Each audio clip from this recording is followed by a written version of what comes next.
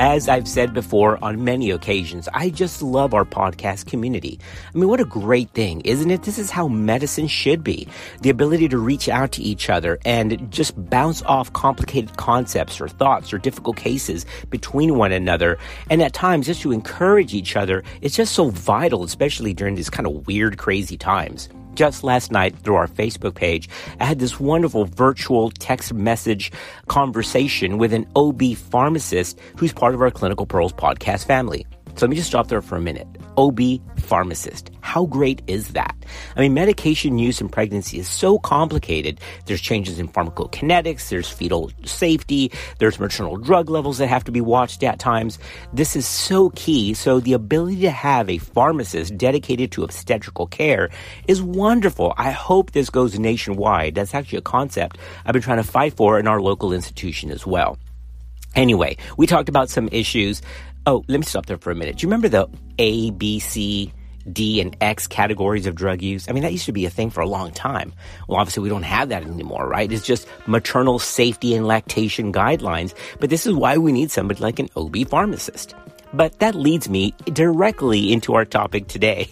Because while it's not necessarily pharmacy-based, pharmacists, I'm sure, get asked this question a lot.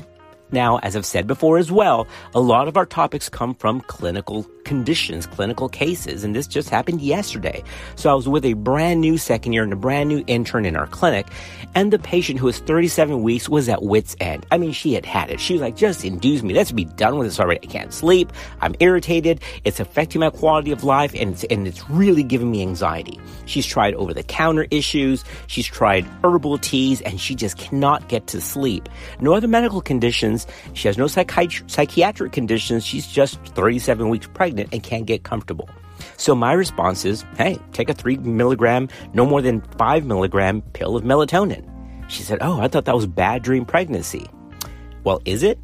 Well, I'm going to tell you what I gave that patient as a final consult, as a final recommendation at the end.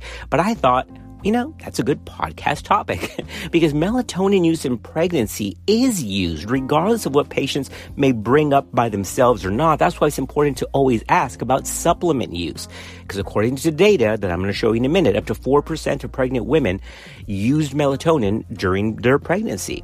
Well, we need to know more about it. So I thought that's a great Clinical Pearls topic. So let's cover melatonin use in pregnancy right now.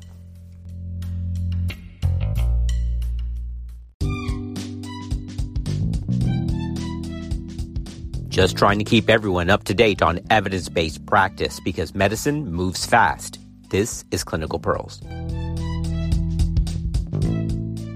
One of the most recent pieces of data was just published in May and June of 2022 out of the Brazilian Journal of Psychiatry.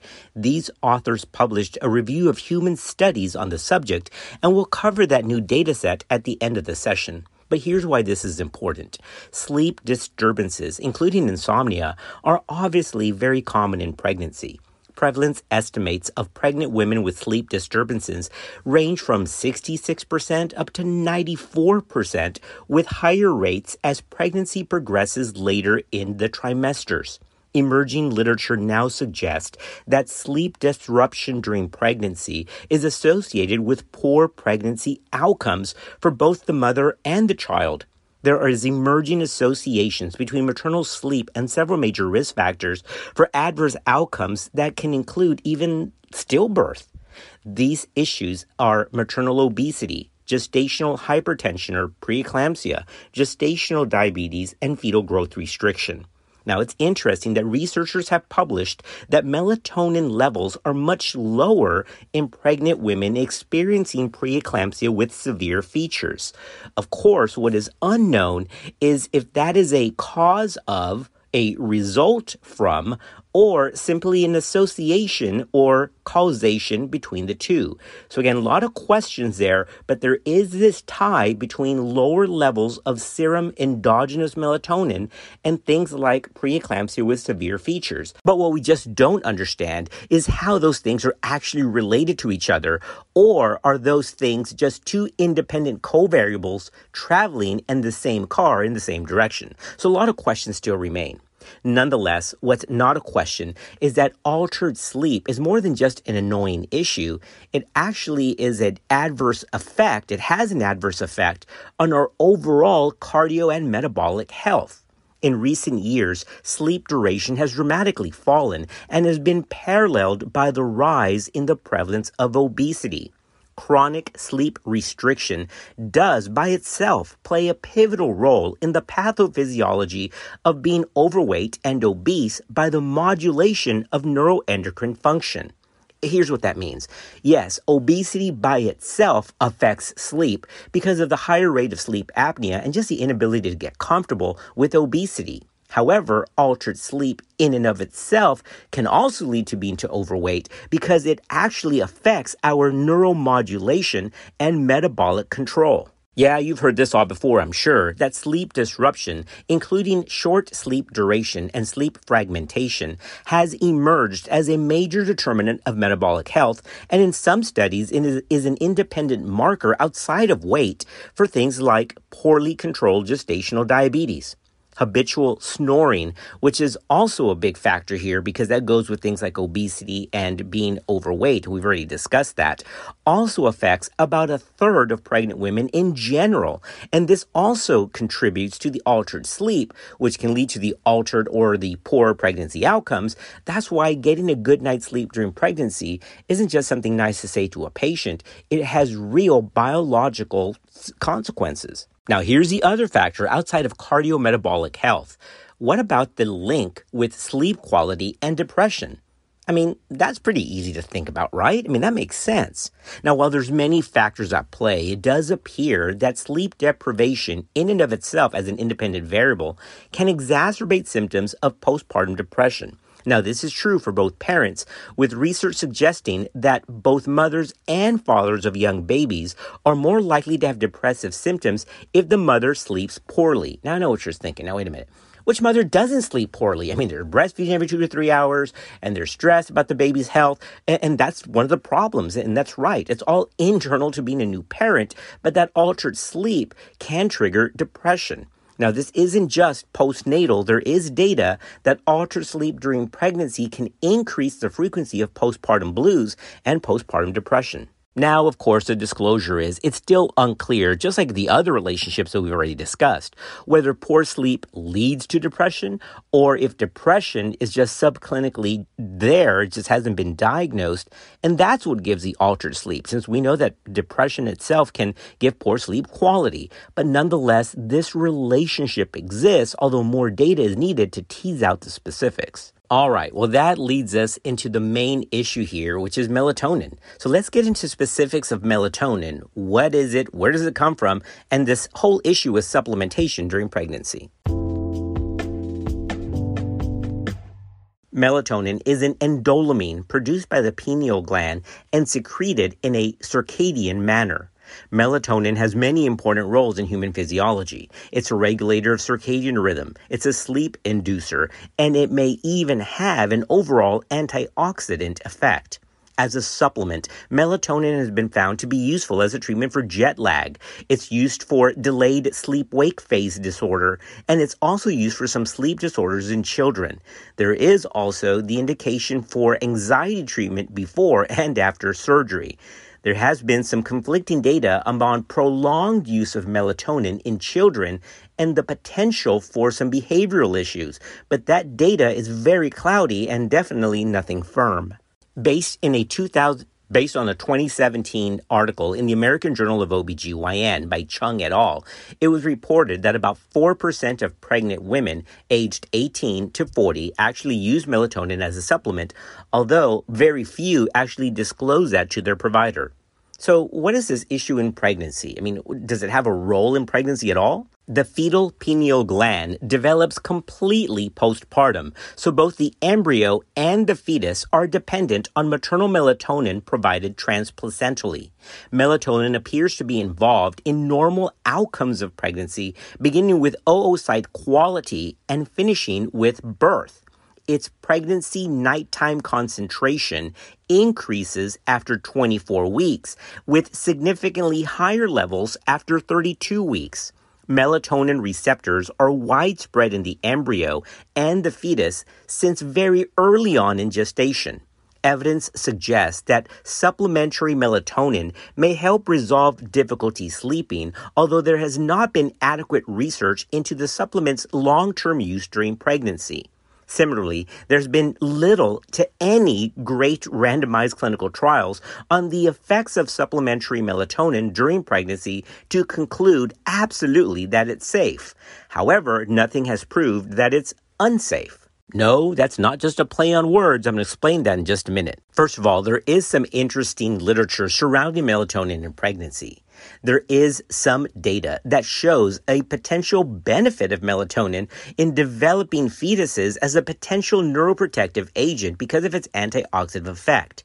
Although in all disclosure, this has only been shown in animal models, and there are no well-conducted clinical trials in pregnant women.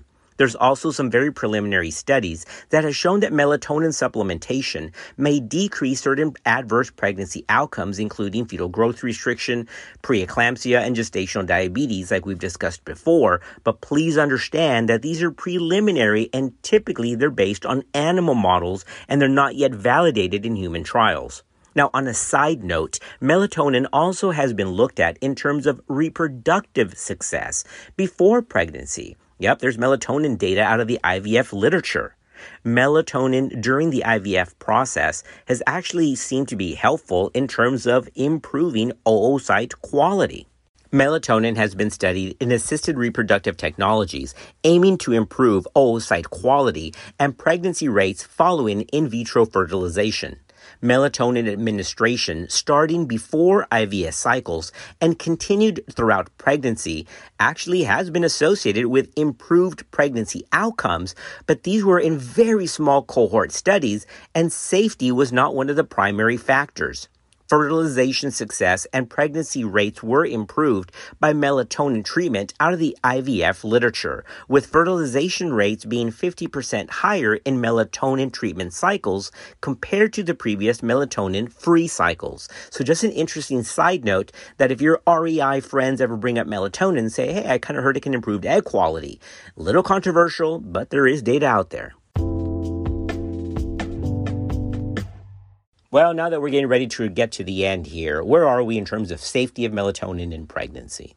Well, the truth is, very few studies have directly assessed the benefits or risks of taking melatonin during pregnancy. And the traditional answer is, quote, until there is more evidence, it is not possible to know if taking melatonin in pregnancy is completely safe, end quote. That comes out of the National Sleep Center.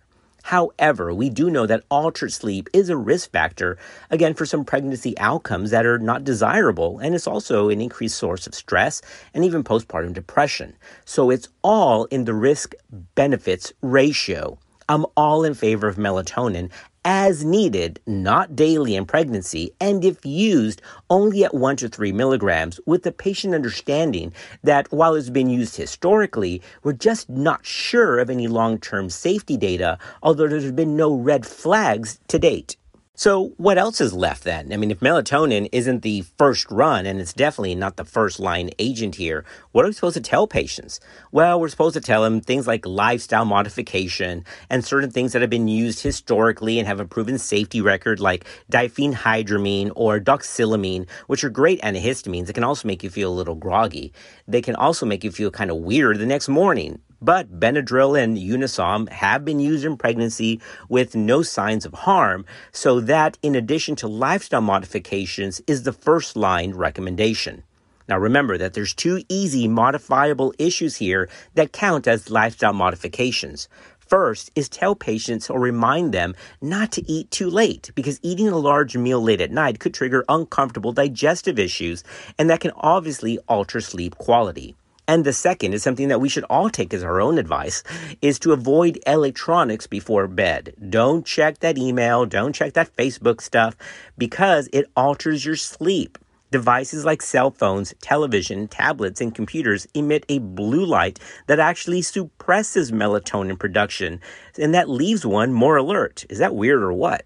Now let's wrap this up by just briefly touching on the new data that just came out May and June 2022 out of the Brazilian Journal of Psychiatry. These researchers searched the electronic databases of Ovid, Medline, Embase, and the Cochrane Library using terms and keywords related to melatonin, pregnancy, and breastfeeding.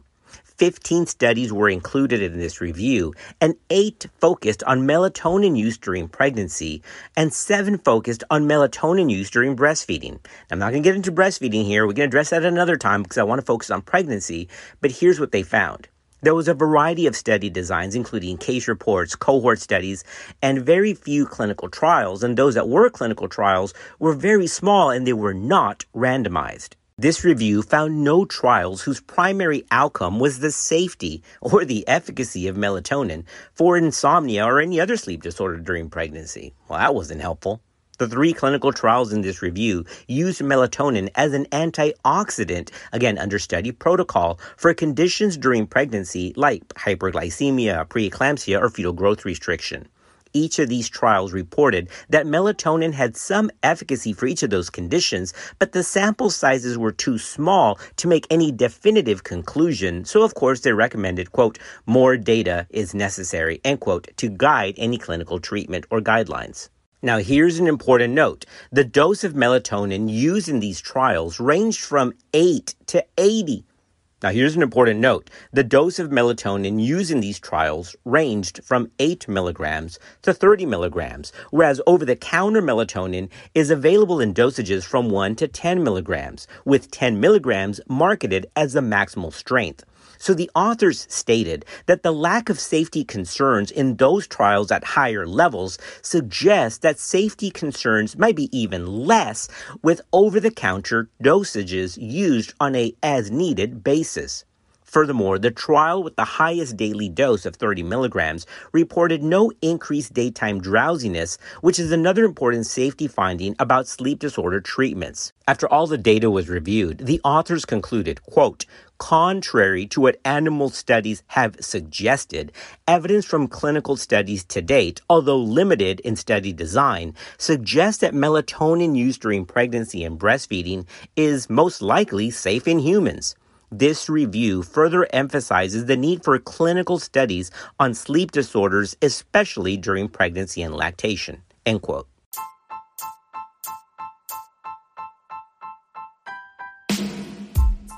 So now that we're at the end, what did I tell this patient and what was the final recommendation? Well, it reminds me of the past A, B, C, D, and X designation of medications in pregnancy. A lot of the medications that we used in pregnancy were old category C, which said, hey, there's limited data in humans, but it seems to be okay. Well, that seems to be where melatonin is right now. If melatonin still was to fall under the FDA labeling letters that we used to use, it would likely fall into a C. And that's okay. I mean, Phenergan was a class C. So until harm is definitively shown, use at low dosages, only sporadically and not daily, seems to have value at reducing life stressors, anxiety, depression, and just helping overall quality of life when necessary. And that's exactly what I told the patient.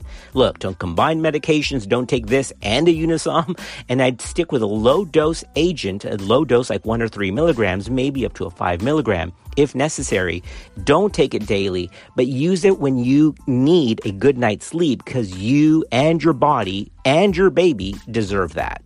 So that's my take-home message based on the available literature, knowing that there's been no well-conducted trials and some experts just don't recommend it at all.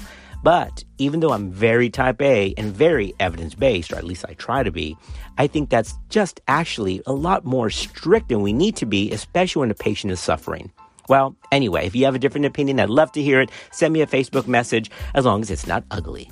All right, everybody. Thanks for being part of our podcast family, and we'll see you next time on Clinical Pearls.